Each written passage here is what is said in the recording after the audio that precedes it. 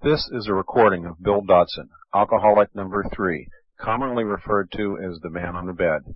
Please remember that this recording originally was done in 1951, and the recording equipment back then was not as what we have it today. Enjoy your talk. Almighty God, our first Heavenly Father, we thank you for this privilege of appearing before this group who's gathered here to learn more about a better way of life. We ask God be in our midst, guide and direct our thoughts, guide and direct our next place. Whatever is said and whatever is done, may it be done towards thy honor and glory. In Jesus' name we ask it. Amen. First thing I want to invite you folks I want to thank you folks for inviting me down here. Next thing I want to congratulate you on having as many here as you have on your first anniversary. I think it was on our 9th anniversary that we had over in Akron High that I heard Doc get up and make this statement. I never paid much attention to statistics about any kind of statistics about AA. It never made any particular difference to me who was first, second, third, or fourth. How many but I heard Doc get up and make this statement? He said that our first anniversary, we had 6 at the end of the year. Well, I didn't remember that. And he said that 4 of them are here tonight. That was on our 9th anniversary, he said, and 4 of them are here tonight. 1 of them dead, and 1 of them out of town, and couldn't be here. Well, I happen to know that a couple of them that were there had had a little trouble during those 9 years, but they were there that night and were sober. And so that's all we've had on our first anniversary was 6, and of course there's several times 6 here. And of course, when we had that anniversary, I certainly never expected to be down in North Canton talking to folks. And there are a lot of the other places where I have been and talking, we just had in mind that we'd get sober and stay sober, and to do that, we had to go out and take this program to a few people, and not to get sober and stay sober ourselves.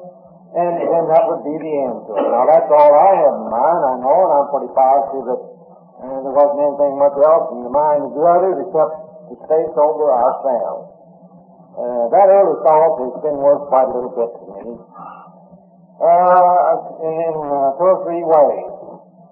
I haven't felt any great responsibility about the movement being such a wonderful movement and all those great things that's going to be done. I even had a woman after one of the meetings I recruited to come around. She's been a missionary in China for a long time. A very wonderful woman. She said, this is wonderful. She said, maybe this is the answer to world peace. And I said, well, I don't know. Anyhow, I hope it's the answer to peace in a lot of homes around in Akron where you used to get drunk and fight with each other. Now, if you can carry it on over and make the world peace out of it, that's fine. But I have always had in mind that the main purpose of AA was to stay sober. And now there's a lot to AA, in my opinion, that's worth a lot more. And a lot in there outside of staying sober, but actually and honestly, I hope that we always keep sobriety as the main purpose of AA. Now, I know positively that that's the thing that we started out with, to stay sober. Certainly, I've got a lot of things out of it further than that. One fellow even argued with me about not so long ago and said if sobriety had been the only thing he got, it just wouldn't have been worthwhile. And I said, well, I don't know about you, but I know about me. I said, the last 6 months I drank, I was dragged into the hospital 8 times. 6 months. And 4 or 5 times of those times I've been tied down there to bed there too before ever I knew I was there. And I said, my doctor told me I didn't have but 2 or 3 more, and I knew as well as he knew that I didn't have. He said, you get in such terrible shape that you're not going to make many more of them. And I knew it. And that was 16 years ago, and I'm still living and still feeling pretty good. In fact, just about a year ago, I had some sort of virus, and I stayed in bed 2 days. My wife kept telling me to go to the doctor, but I think it's just a sort of a cold, and I don't want to be bothered with doctors. And but I did finally go, and he told me, he said, you sick? And I said, yeah, I know. But I came back and told my wife, she said, well, I kept wanting you to go to the doctor. She said, I knew you were sick. She said, that's the first time I've seen you stay in bed all day since I used to tie you in bed 15 years ago. Which was the truth. I hadn't thought about it. But I said that happened to me the last 6 months I drank. And I've had, since that time, day before yesterday, 4th day of July was when I came out of the hospital. Which I'd been sober some 3 or 4 days then, and that was 16 years ago that I came out of the hospital, and I said I've had 8 or 10 years extra of life, I know, that have been good, with good health, and then you tell me, I said that certainly was worthwhile. If I had never gotten anything more out of AA than that fact that I don't go to the hospital anymore, and I don't go through all that hell and stuff that I went through with, and the fact that I've had that number of years of good life is certainly worthwhile. If I had never gotten anything more, I did get a lot more out of it. There's a lot more in it, and I hope that folks will get it. But I still hope that we keep that so that is the main purpose of AA. And it's getting a little bit harder for me to lead a meeting right along. I think the reason for that is that I've been doing it for so long. And most of you fellows know that I've been doing it for so long. And so you begin to wonder why in the devil I don't get any better than what I am. That makes it a little bit tough on me. Well, that might be good too. Maybe then they'll sort of stop asking me. I was just talking. I think the first meeting that I went out of town to lead was over in Toledo, and I expect that was better than 10 years ago. Because I think it was about 2 years ago, I was over in Adrian, Michigan, and I was talking to a big fellow there, and I said the first time I was ever over here in Toledo, he was up there from Toledo, and I said that was about 7 or 8 years, something like that ago. He said, well, I know exactly how long. And he said, I hadn't been sober but about 3 weeks, and I was at that meeting, and I've been sober 8 years, so it's been better than 10 years, the first time, as far as I know, that I went out of town. And I've been doing it, and there's a lot of you fellows up back there that can do just as good a job as I can, and you ought to be up here leading this meeting instead of me, because you can do it just as well, and it will help you. Because in my opinion, there isn't anything much that helps the person more than leading the meeting. In fact, that was one of the main things that they had in mind when we started out, and when we went to a meeting in the early days, we didn't know when we went who was going to lead the meeting. We went and we had what we called quiet time, and during that quiet time, we was to open our minds for instruction as to who we thought ought to lead the meeting that night. And then after we did that, sat there in silence for 5 minutes while they started around, and you think, and this fellow say this and that one, and whoever happened to have the most, we pointed to him and said, well, it's you.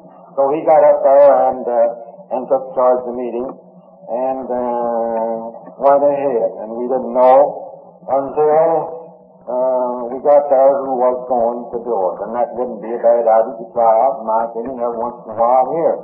It'll help, fella. It might muscle him up a little bit for a minute or two, and did us, but we'll get over it, and I used to say when I started out that if no one was helped in the meeting except me, well, I certainly knew I would be by leading the meetings. It would help us. And this idea of these fine speakers and good speakers and so forth being called in, I never have been too much in favor of that, because I've seen some mighty good fellows take a licking on account of the fact that I'm very positive that that idea that they were in demand quite a bit as speakers sort of began to go to up here to the top of their head a little bit, and they got a little proud of it. And in fact, as I watched 2 or 3 of them, then I was sort of wondering if that wasn't happening. And 1 or 2 of them, it certainly happened terribly bad to them. Now, that might not have had anything to do with it, but they did fall off and do some good, and I sort of wondered. It's a little, now, I'm not saying what I got up here to say. But it is a little hard, you know. I was lucky. I've been lucky all the way through AA. That's helped me out an awful lot. I never could feel particularly complimented by the reason of the fact that they asked me because they happened to ask me just because I happened to be the person that Doc and Bill worked on and were successful with. I'm very positive that's the reason they asked me, rather than what I happened to say. Well, I had no control over the fact that they happened to be the ones that I happened to be the ones that they picked up first, so I never could feel that way about it. And that's been help for me. But I remember one time I came in there at home and I'd been to a meeting and, you know, I think with a meeting, you know, something getting so wrong with these meetings. They're not hardly up to par. And just what's the matter? What's wrong? Things happening or something. I was rather low about how they was going. And so I picked up a little book there and opened it like this. And I just saw it laying there. It was my wife's magazine. I never ever looked at it. But I picked it up that night and pulled it open. Just a matter of luck. I never looked. Pulled it up there and I started to read it. And why I never even looked at the heading. I don't know yet what the heading of the article was, but the part I read was, I'm a little ashamed to tell you this, but it actually happened. The fellow said he went over to his neighbors, and the fellow insisted on showing him about an hour or better of moving pictures that he'd taken of he and his family around the house there. Well, the man said, I had seen him day after day around there doing those same things, and I'd seen those rose bushes. And things, and it really wasn't very interesting. It was rather boring to me to sit down and look at those pictures.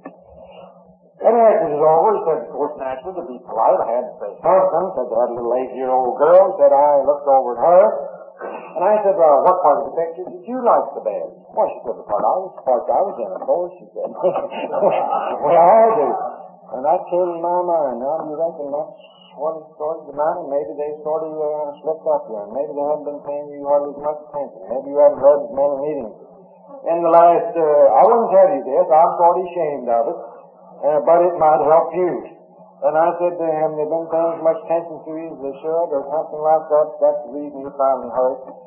And when I analyzed it down, right down the fact, I had to come to the conclusion that possibly that might have had something to do with the fact that I thought those meetings weren't hardly as entertaining as they had been because I hadn't had the spatial attention that I maybe thought that I ought to have. Although I really never particularly wanted any spatial attention because, and I told them over and over again, I don't, because I'm very positive, and that if anybody else begins to set me up there as somebody to go by and lean on and give me spatial attention, while the old devil, he'll start giving me spatial attention too. And I've had about all the attention from that boy for the last 15 years and all my life, and I really won't. Now, I don't say that in any sacrilegious way, I mean it. Well, he's always right after a fellow. And if he says, oh, well, if I kick Bill out, I can knock a half a dozen, well, he'll concentrate on me, and I don't need any concentration. And that's neither here nor there, but I thought about that might happen. And, but the fact, as I mentioned a while ago, that it's the idea of sobriety is the reason that we are primarily in AA, and the fact that I never expected any great world movement or anything like that to go out of it has helped me, because in that way I can go ahead and do AA and practice AA the same way it was taught to me, which I'm going to give it to you directly in about, it only takes me about 10 minutes to do that. That's what I ought to do, of course, and quit, but I keep on talking for a long time to get up to it. And it helped me to go ahead and practice and talk AA just the way I learned it, without feeling too much responsibility of what's going to happen to the movement, and arguing with this bunch that wants to do it this way, and arguing with this bunch that wants to do it that way. And now there's quite a little bit of that, that's going on around now. Some of them want it this way, and some of them want it the other way. And I told a fellow today, he came all the way down to Cleveland and bought my dinner to give me help for some things that he thought was so and so, and I just told him, I said, now wait, I learned this AA one way, and I learned AA that the main purpose that I was in AA was not to save the world and not to save a lot of people, but to keep Bill Dotson sober. That's the main reason I'm in there. To do that, I have to take this message to people. Now, from now on, they have to take over. I can't keep them sober. I couldn't keep them sober. I couldn't save the world. I don't think I was expected to save the world. And the fact is, I can't think that you can find any place in the Bible, any place, where anybody was supposed to save anybody. If you go back and read the four synoptic Gospels, you'll find that just before Jesus ascended, he said, go ye into all the world and preach the gospel. He never told you to save anybody. I even read in the paper today where that fellow ministered up there was wanting so-and-so so he could save a lot of people, see. I don't think we do that, and I don't think we keep them sober. We can take them the message, but from there on, it's between them and this higher power as to what happened.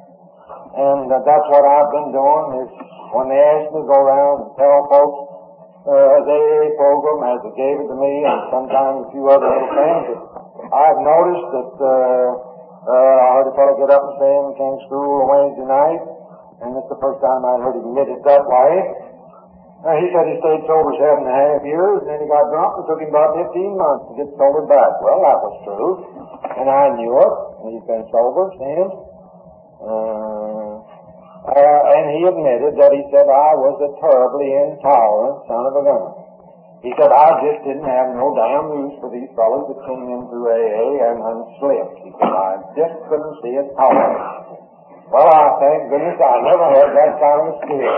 When he comes around and tells me, he said, oh, said I had a slip. I said to them, you had a slip. You just went out and got drunk. Just exactly the same way I did 100s of times. After I knew I shouldn't, I went out and did it. That's just what you did. No slipping or anything else. Just start right over again. Of course, maybe AA would look better to the outside world if we saved every fellow that came around and said he belonged to AA. I don't know whether he belongs to AA. There wasn't any joining or anything like that when I came in. And now I rambled around there and talked to you. It was, as I mentioned a while ago, it was 16 years ago, about the 26th of June, that I came to over there in the City Hospital in Akron, Ohio. One Thursday morning, that's the only way in the world that I knew what particular day it was. I knew it was Wednesday, and I went in there, and the only way in the world that I remembered a year or two later that it was Wednesday was that I knew I started on Saturday. And the last time before that that I had come out of the hospital, I told my wife, I said, for goodness sake, don't let me get in such terrible shape anymore before I get into the hospital. I said, that's been hell the last few times, I'll tell you. See if you can get me to go in the hospital. It usually took me about 10, 12 days from the time I took that first drink until I ended up over there in the hospital tied down. It took 10 or 12 days. A week of it out, round like that, in and out. And then the last week of it up there on the church floor in my home, so I was supposed to be out of town, and if anybody come in, they wouldn't hear me up there. And I just laid up there in that bed on the third floor by myself, which wasn't my bedroom, it was on the second. But I'd go up there and hide, and every time I'd wake up, I'd just reach over and get the bottle and take another drink and go back to sleep. And keep that up for about 4 or 5 days or a week. Finally, it comes a day, you've heard fellas talk about throwing them up, couldn't get them down in the morning. Well, I'll throw them up like that. But that never made any particular difference to me, because I knew that if I kept on swallowing them, I'd finally get one that would stay down directly. And, but if you do that's what I talked to you just about doing, you spend about a week drinking them last week up there on the floor. just nothing, no eat, just reach over, take the bottle, and go back to sleep. Finally, you wake up someday and look at it and you say, no, it wouldn't do any good. It just wouldn't do any good. You fool with that now, wrong. It's going to do any good. Another day or so of this, and you'd be dead. So, short out with my wife, get a hold of the doctor. I didn't go to the hospital only for the 6 weeks, but the last 2 or 3 years I drank, I never got over one without having to call a doctor. Time finally comes when you look at it and you know that it isn't going to do any good. Say another drink isn't going to do any good. You're just so full and sick of it. You wouldn't say anything about throwing it out that you didn't know it isn't going to do you any good. One believer is trying to take it, and then you have to do something about it. And so I told her not to let me get so bad the next time, so I started on Saturday. Now, isn't that odd? I remember just how I took that first week on Saturday. I went home early from the office, figuring that to stay sober. And then I got home, got upstairs to the house, and it was June, it was hot, and I got drier and drier. And I wanted to drink worse and worse, and there was a place over there where they sold only liquor and wine and no whiskey. And so I shook and bothered and flew around there. I hadn't had a drink probably for a couple of weeks then, maybe, at least that long. But I was so nervous and I wanted to drink. And I finally sold myself, and I sold my wife. Well, I don't guess I sold either one of us. I don't know, but I tried to tell her on the idea that I'd just run over there and have a cold glass of beer and come back. It was time for dinner or supper, whichever you call it, about 5 o'clock in the afternoon. And it was about time to eat, and she had the about ready, and I'll just run over there, and I'll have a couple of cold bottles of beer, and I'll run right back and eat myself, and I won't get drunk. Now I know if I'm going to drink a couple of cold bottles of beer, damn if I'm going to eat right after, because that's just wasted. That's all. I'm going to have trouble. I ain't going to waste it to eat right after. But I really thought that could be done, see? And I guess I even told her I'll take the boy. He's about 8 or 9 years. I'll take the boy along. To ensure the fact that I'm going to come back. And, well, I don't guess I made her believe it, but she didn't. Anyhow, it went. And, of course, about 11 o'clock, she come over and got the boy. And took him home, and she didn't bother me. Of course, I stayed all night. As soon as it blows that up, I went looking for a bootleg joint, where they sold them after hours. And found it. And stayed there and went home sometime the next day. And I had told her, for goodness sakes, don't let me get that bad anymore. So somewhere or other, on Wednesday, she coaxed me into the hospital, and I went into the hospital. That's the reason I know it was Wednesday. I hadn't been drinking so long. And I wasn't so bad that morning. And so I came through there on Thursday morning, and my mind was fairly clear because I'd only been drinking since Saturday. And so I looked around and I realized where I am again. And I said, well, here you are again. And you've been here, either here or over in the Peoples. This makes 8 times now in 6 months. And every time you woke up, because you went out of this hospital in this last 6 months, you went out of here fully determined in your own mind that you wasn't going to get drunk for something like 6 or 8 months. I don't think I said I was going to quit. But I went out there fully determined that I wasn't going to be drunk for 6 or 8 months because I couldn't afford it. I was broke. And it wasn't going to be long until my wife and boy was going to be on charity, which would be terribly humiliating. And not only that, it was going to be, I was going to have to start to panhandling and drink, and boy, that would be hell. I always felt for panhandling. Because when I wanted to drink, I wanted it. I didn't want to have to go out and try to beg somebody and spend a half an hour trying to get a hold of a drink. I wanted it right then. And I didn't want to have to, I could picture myself out down on the street trying to get a hold of enough money to go and buy me a drink. Enough to make maybe an hour or two when I'd be wanting it like I would like that. And I just knew it would just be terrible. But anyhow, I come through there and I said, here you are. And you didn't intend to be here. Time after time, you've been doing this now here, and here, going out of here fully determined. You weren't going to get drunk anymore for 6 months. At least 6 or 8 months. Until you got a little money in. And you got back a little self-respect. Of your own and little towards people to show that you can do something about it. What are you going to do about it? And I didn't know. No, I didn't know what to do. And that was all. Right then, the boy comes along and says, "Get on, this old top is going upstairs." Well, I didn't want to argue with him. I did a little bit, but he said, "Get on, I don't want to argue." And I argued. I never seen him before, but he told me after his eye, and finally I asked him, "How do you know Mr. Wells called me old top? I never saw you before in my life." He said, "Well, you haven't. I have ratted with you over there in that emergency ward night after night. When they left you over there, they wouldn't take you up to the hospital, and they left you over there to meet a rat with you. And then, since I don't know you, I've never seen him before. I wasn't telling the truth. But I've been over there, but I didn't see him. And so up I went, and I got up there, my wife was sitting there, and didn't time to him. Well, I really didn't know what was happening. My wife would always come to the hospital and speak to me. Visit me, I don't know why she would, but she did.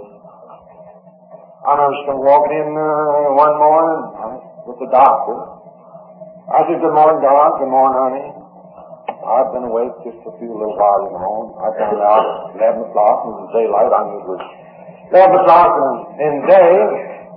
I kept looking around at my wife, and I said, "Let's go to Sunday school, honey." "Sure."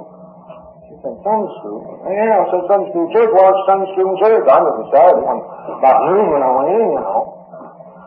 And she said, "What time do you think it is?" 11 o'clock. I knew right off because I just found out. "Well, I know," but she said, "What day?" "Oh," I said. She said, "This is Monday, this ain't Sunday." Well, I didn't know. Now, where I'd been all day from Saturday noon to Monday morning, 11 o'clock. Well, I'd been there in the hospital died down, but I had no remembrance of it. Nothing that I remember. I thought it was still Sunday. She ought to be in church. So she was sitting there, and I said, "Hello," and she said, "Hello." And I let her do the talking. I didn't have anything to say. I was licked, see. I just didn't have any answer. And I didn't have any answer that morning. She said, "I've been talking to a couple of fellows about your drink." I thought that was all right. There's been a lot of talk around in our house about drinking. I knew some church members been down there, and I knew 2 or 3 preachers been down there praying with my wife about me. I wasn't when I was there, because I wouldn't listen to them. I didn't want to listen to them. I went to church and listened to what they had there, but what in the hell they wanted to listen to me about the drinking. They never got drunk, and what would I listen to them? They tell me I ought to quit? I knew so much more about how I ought to quit than you. I knew about how bad my finances were, and I knew that many hours of hell that I went through with night after night. And then tell me I ought to quit. What I want to do is, if they could have told me how, but they tell me I ought to, you know. And also tell me how that I could, which I guess I knew probably was right. But it was so tough that way, I just couldn't make it. I just had to be doggone much better than I just knew I couldn't be that good. And, of course, I was pretty much like the woman that the minister was trying to get to join the church. And finally she said, "Well, minister," she said, "I'll join." But she said, "You'll have to bear with me. You'll have to be easy." She said, "I'm going to have a tough time." She said, "You know, it seems strange, but she said, it seems like everything I like to do is either illegal, immoral, or fattening." She said, "It's just going to be tough." So I guess I knew that was the answer, but I didn't know how to get it. That way I didn't know how I could make it. I've done a lot of praying about it, but as soon as I started praying about it, the idea come up about cigarettes and little penny anti-poker and going to picture shows, and my church frowns on all those, and they wouldn't even permit me to smoke. If I was up there in their basement tonight, I couldn't smoke there. I can get up and go out like we always do when we have a social. We get up and go outside the door and smoke. Well, I don't know whether any more smoke down there in the basement as would be outside there, just outside the door or not, I don't know. But all those things would bob up there, and I said, I don't know. I just can't. I know I won't be able to be that good. I've done a lot of praying about it, and all those little things would come up. And I said, yeah, Lord, I'll do that too. Sure, I'll do everything. But I'm a liar, and I know it. Finally, I said, well, there's no use in you lying to the Lord and praying for help, and you know you're lying, and you're not ready to do that thing. things that happened top of my mind that helped me. The next thing she said to me, she said, "You're going to quit." And I think, well, where in the devil did you ever get any assurance like that? You must have hit a couple of daggone good salesmen. It makes you think, because she said a couple of men, it makes you think that I'm going to quit. I haven't heard you say that for a long, long time. She just didn't say anything about it. And she didn't hear me say I was going to quit. I always say, I'll have to cut this out. I'll have to cut this. I'll have to cut this out, you know. I guess I knew I couldn't quit, so I didn't want to go back on the word, and I'd just go around to help her and maybe help myself too, saying that I'll have to cut it out. I'll have to cut it out. Knowing that I couldn't. I remember way back in 1960, and I know what year it was because it was my junior year in the university, and of course a certain boy was rooming with me at that time, and I had been terrible. I was a terrible one the night before, and still was that morning, but sick. And I was sitting on the bed, and I was a heaving and a gagging and a heaving and going off. And this little mountaineer, he was worse drunk than I was. He looked over at me and he said, "Why don't you quit?" God, he did. All you see here was the way that was shouting even funnier. And I looked at him as funny as sick as I was, and I said, "Quit." "Well, yeah," he said, "see, there's no trouble. I've got 1,000 times."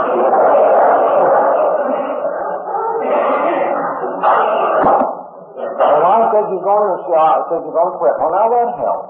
That assurance that she had there, I didn't have that assurance. But the fact that she still could believe in me and believe in this program, or believe that she had found something whereby I could quit, well, was a help. And she told me there were a couple of drunks, she said, like you are. I said, "Man, Southern Crew said." She said, "They get drunk, and they're trying to quit. And they're poor weak sinners." Maybe she didn't say it that way, but that's what came in my mind. Well, now that's better. All these other people have been coming around here. They come around here to help this poor weak sinner, me. They're all right, but they help me.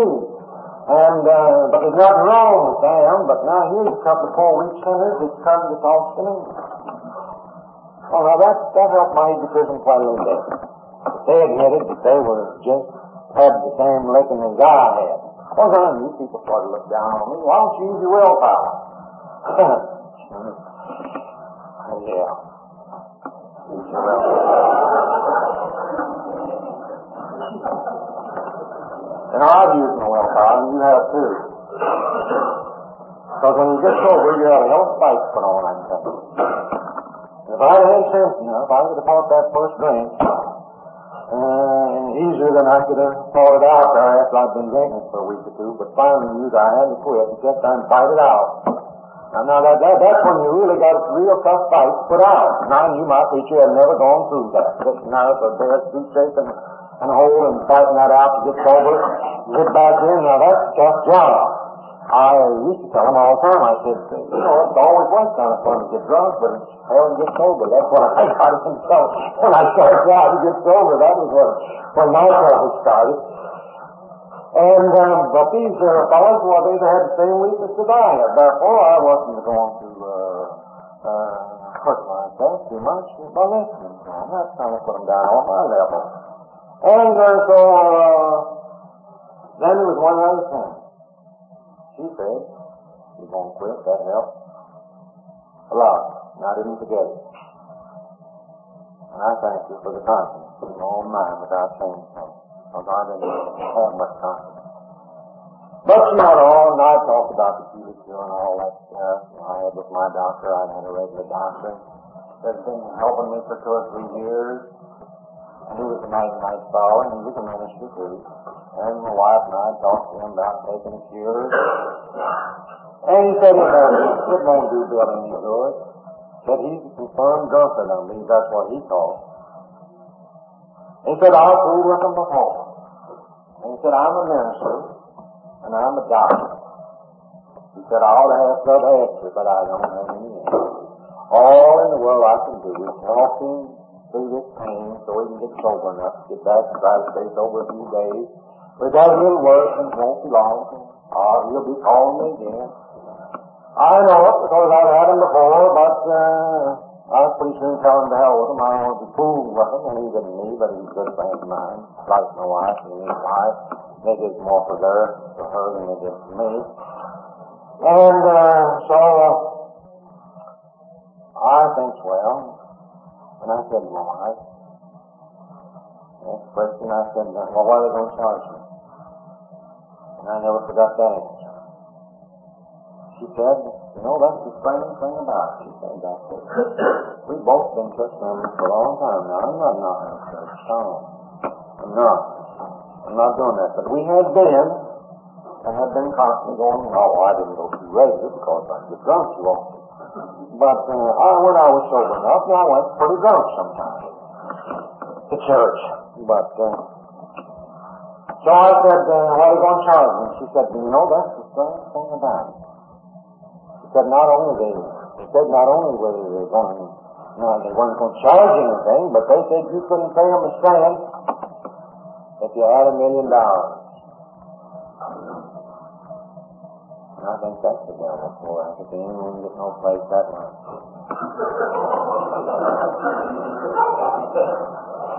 But there's another thing in AA, and I'm not going to preach to you. You go out and handle AA your way. See, I'm not going to tell you. Because if you don't get it right, and you get drunk, it's going to be you that's going to be sick and not me. I'll sympathize with you, but I'd rather it be you, see, because I don't want to try it anymore. I had enough. They wouldn't take a cent, but that worked. If you had $1 million, you couldn't pay them for it. And that's the way AA started out. But I couldn't go pay for it. I'm not trying to talk from anybody else, but that's the thing, that was one of the main things that helped me to believe that these fellows had something. There were two fellows I'd never seen or heard tell of that was 4-week sinners just like I was, and they were willing to come over there and take their time and talk to me to show me a program whereby I could stay sober, and not only would they not charge me anything, but I couldn't pay them if I wanted to. That was really the first thing that interested me in AA. And I told my wife to come over, and they came over, and I could give me this program a long time ago. You see, there wasn't any book then, there wasn't any 12 steps, there wasn't any of this other nice good literature we have, some good and some not so good, and that we have around. And we didn't have any of those things. It was just those two fellows there that said they wanted to get sober. And they thought they'd hit on a program. And whereby they could stay sober, and the part of that program was that they had to bring it up to me, and I sort of forgot that last thing because they told me that was part of the program that they had to bring the thing to me. And here's the program.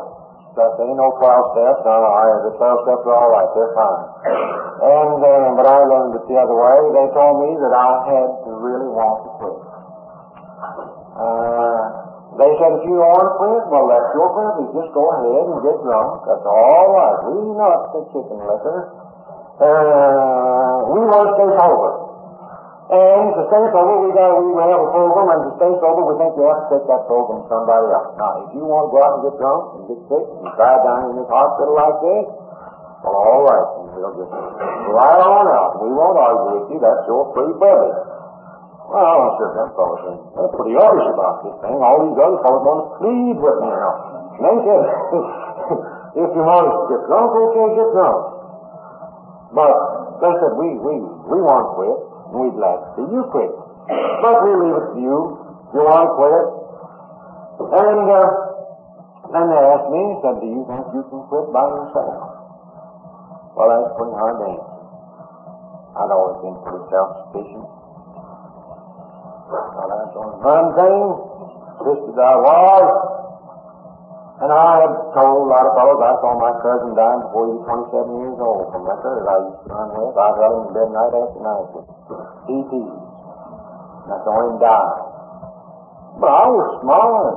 I wasn't going to let him do that. And he told me, he said, Bill, I don't want to get drunk like this. But he said, I can't help it.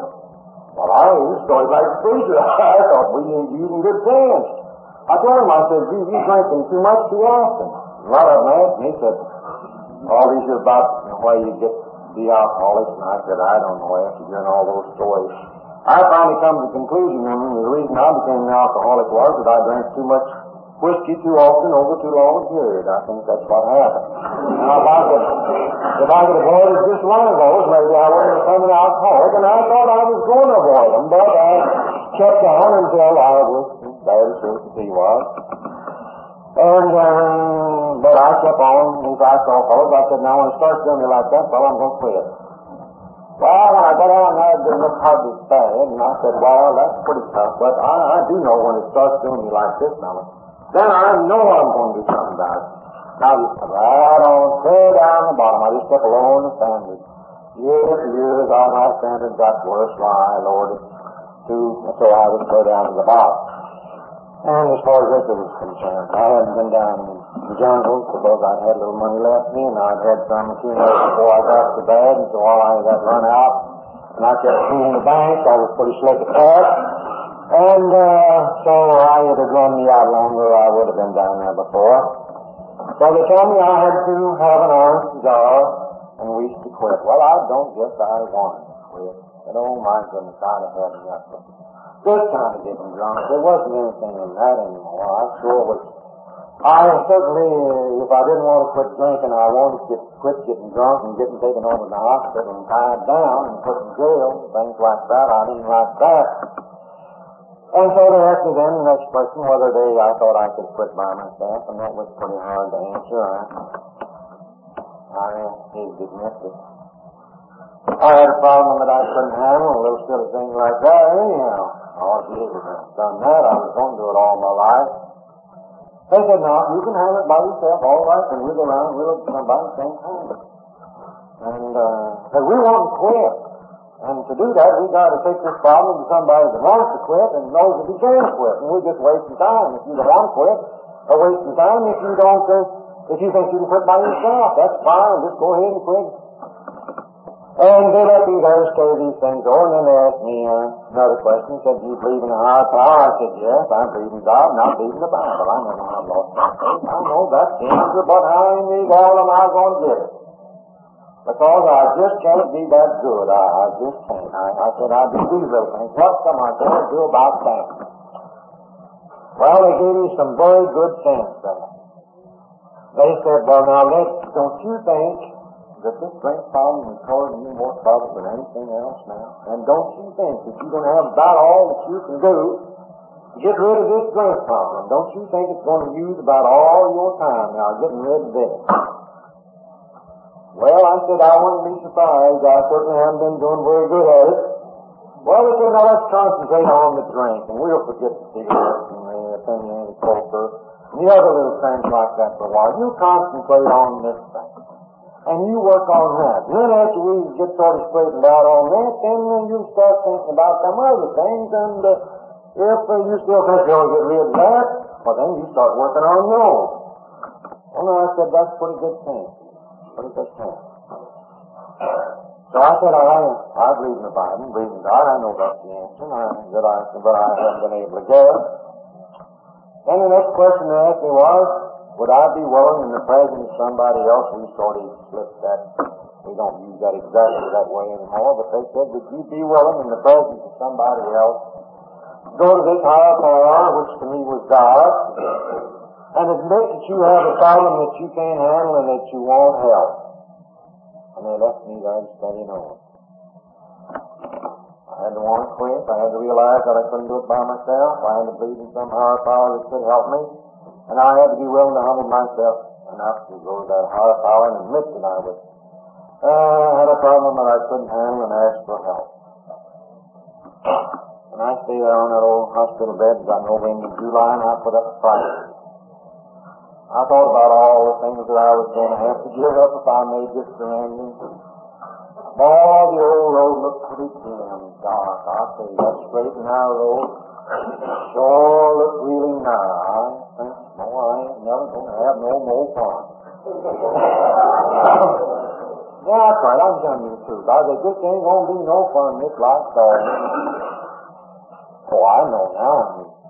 The devil, he was fooling me, you know. He had them things. He knew what would hold me back.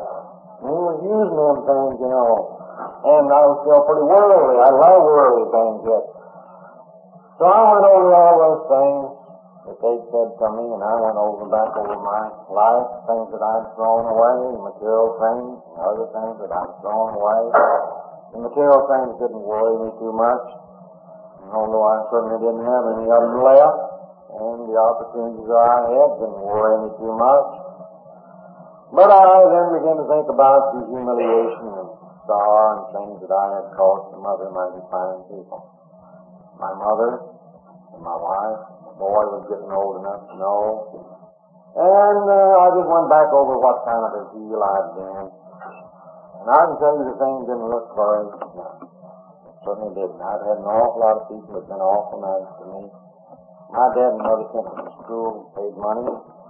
They didn't have to go without something to eat to do it, but I remember, I knew that I was drunk back in 1917.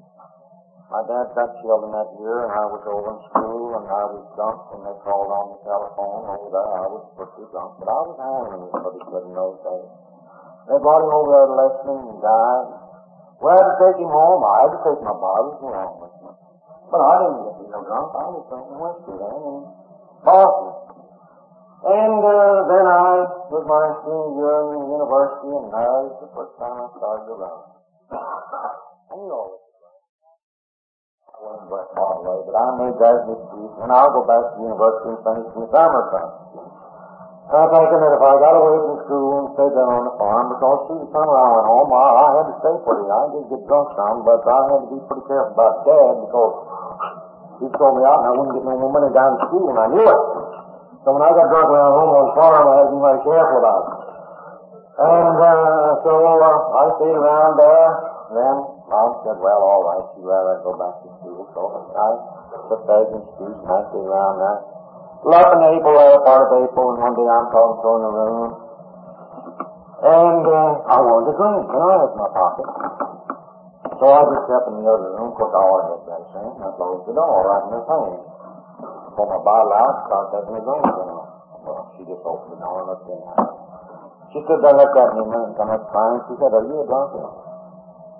I said, yes, I guess I am. She said, well, I'll leave you as bad as Earl. We always knew you wasn't here yet because the doctor told me. She said, I'll leave you as bad as you is. Well, I said, almost, Mom. She said, what are we going to do about it? I said, I don't know. Well, she said, I don't either. She said, your dad and I sent you over to school right now for 4 years. All you learned over there was to be a drunkard. I said, I guess that's right. I said, I'll go down and join the army. Get sober. Well, I won't bring that story. That was a long time ago. Mom lived 13 years after I got sober. And I was awful glad. But I went back over, and I'm going to make, I should have quit already. I went back over all those things that I'd treated those people, and I said, boy, you sure have been a hero.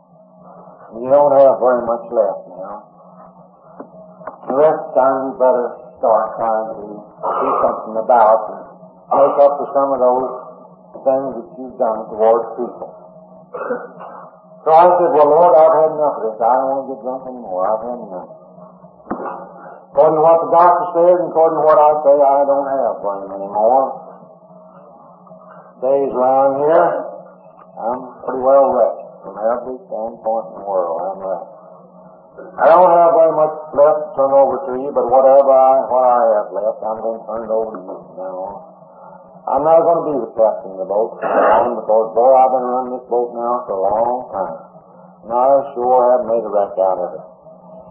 From now on, I'm going to try to find out each day instructions from you. I'm not going to just, when I do even pray, tell you what all the things that I want. You know, there's another thing I ought to quit. Some an awful lot of these prayers are almost sacrilegious to do. Well, now, sometimes they'll tell the Lord what He ought to do, what they think the Lord He ought to be done in His word. They'll just try it over and over again, tell the Lord what He ought to do all the time. He knows what to do. I'd like to spend a little more time asking the Lord that we might be worthy that we get some of these things that we're asking for. Like the woman told the little boy, he sat down and said his prayer. He said, Mother, how'd you like that? Well, she said that was pretty good, but she said, why don't you spend a little less time telling the Lord what to do and a little, just report for duty, and He'll let Him tell you what to do. So I said from now on, instead of going ahead and running this thing, telling you to come on and help me put this over and this over, I'm going to try to find out what you want me to do. I'm going to try to do it. I'm going to try to find out what your will is for me, and I'll do the best that I can to carry it out. I know I'm human, and I won't be able to do it all the time, but I'll keep on trying. If I fall down, I'll go back, ask you again, because I don't want to think anymore. I've had all this I want. I've just had all I want, and I want to quit. I've had enough. And I'm going to rely entirely upon you. When that old talk about drink starts coming on, I ain't going to carry on that argument. Every time I started thinking about a drink when I was trying to stay dry, an argument came up. Should I, shouldn't I? And I could get more excuses somewhere other than why I should. Anyhow, whoever was carrying on the other side of that argument about I should was sure a winner, because he nearly always led me. I said, Lord, when that argument comes up from now on, I'm going to turn that argument over to you, because that's one argument I always lost. And I'm going to let you handle that job, and I ain't going to even start any argument about it. I'll just say, well, now, here, you take this problem over. And I've had enough. I don't want to do this anymore. Anything that I have to give up, or anything I have to do, I'm willing to do, and I meant it. I've said that before, but I didn't mean it. I got gone. So when these fellows come back, I said, well, I've had enough. I don't get drunk sick now. And as I hate to do it, I'll have to admit that I can't do anything about it, because I know I couldn't have gone through this. I do believe in that higher power, and I already have gone to that higher power, and asked for help, and I'm willing to do it again here or any place in the world. It doesn't make any difference. I'll never be ashamed to admit that I have to go and ask for that help any place where it might be. I've done that, and I'll do it again. I don't know whether I did it or not, but I told them I was willing to. They said, that's fine. Now there's one other thing you got to do. You got to go out and take that same program to somebody else. And that's what I'm doing here tonight. I could have made it a lot shorter and quit. Not check you folks. And, but you know, these AAs get tired of talking. I went over to Abraham Eastman not so long ago, and as I went along, they told me this story, and it sort of did click, but I forget it every once in a while. I said to this one of these fellows up talked on and on, you know. The crowd got restless in the channel, and he pounded on the desk with the hammer, and they finally climbed down. They got restless again. This fellow went on and on, and pounded again. That finally climbed down. They got restless again. He got sort of angry, and he hit the desk real hard, flopped over here, and hit this fellow sitting here in the front and inside the head and knocked him out and shine. The fellow sitting there by him reached down like this and grabbed him and picked him up. He said, are you hurt, you unconscious? He said, no, I'm still good. He said, hit me again.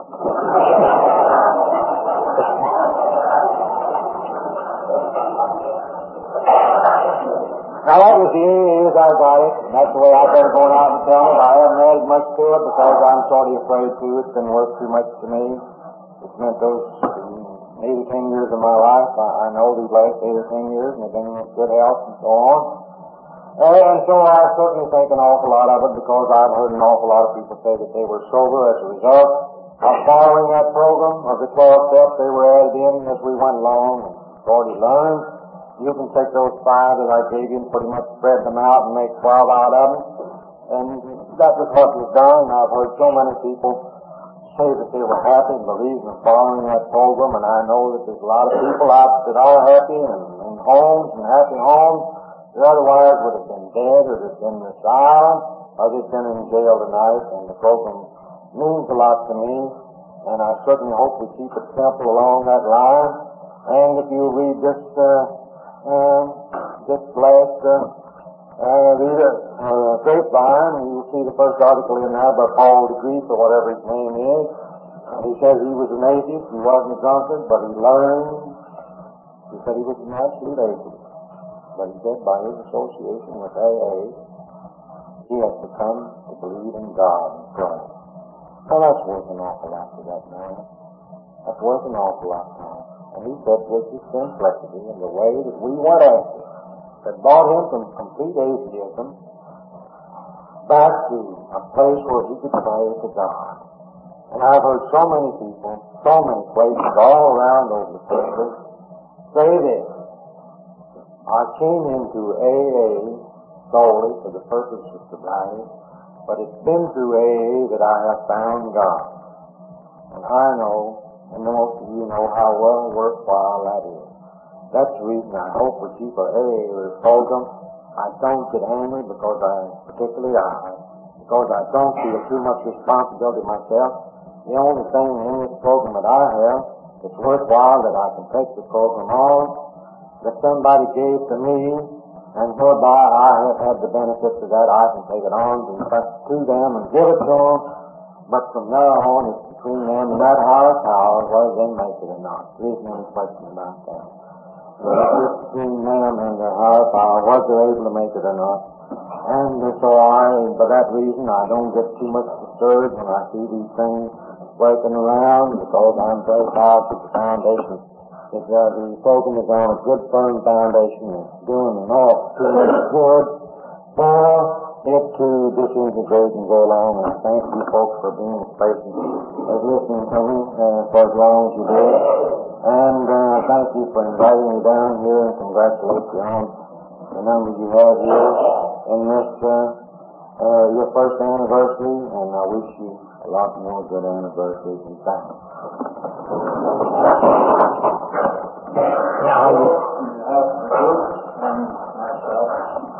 I certainly want to thank you for a wonderful evening. I know sitting here listening to you and telling about those early days, I couldn't help but think how fortunate we are that have come in so much later, and when we had so much more help. You only had two to help you, and you certainly done a wonderful job. I thank you very much for this. Now, how do you want to be from here on? Do you have comments, do you? Well, I usually work a trick on them. I always talk so long at the I was hoping for comments. Well, Bill, I'm always indebted to you. I've heard you a good many times, and every time I hear you, you get those cobwebs away out of my head. I think you kind of confuse me about the program, as I feel sometimes it's being confused, if you get what I mean. That's right. You bring out primarily the first thing to come first in your program. Another thing you bring out is the words that Doc Smith said many times in my presence and all of us: don't louse up the program. Keep it simple. These skills we put on the program, if they're good, will stay in. If they are not good, they will disappear. Not to get too self-important in this program that we think we can dictate things that the all agree with ourselves have already laid down the rules and regulations. Every time I hear you, I go back to my time in St. Thomas when Sid Russell came to see me, and Bill Palmer and some of those fellows, some of the first fellows, Paul Stanley, and they told me the same thing that you're telling now. I think if you continue, Bill, and I know you will, going around carrying this message to we younger members, I might say, that this program will continue to grow and grow on solid ground. Thanks very much. Well, you know, this program has meant so much to me that the Lord's been mighty good to me, and I don't want much to sing up, because I probably have had all the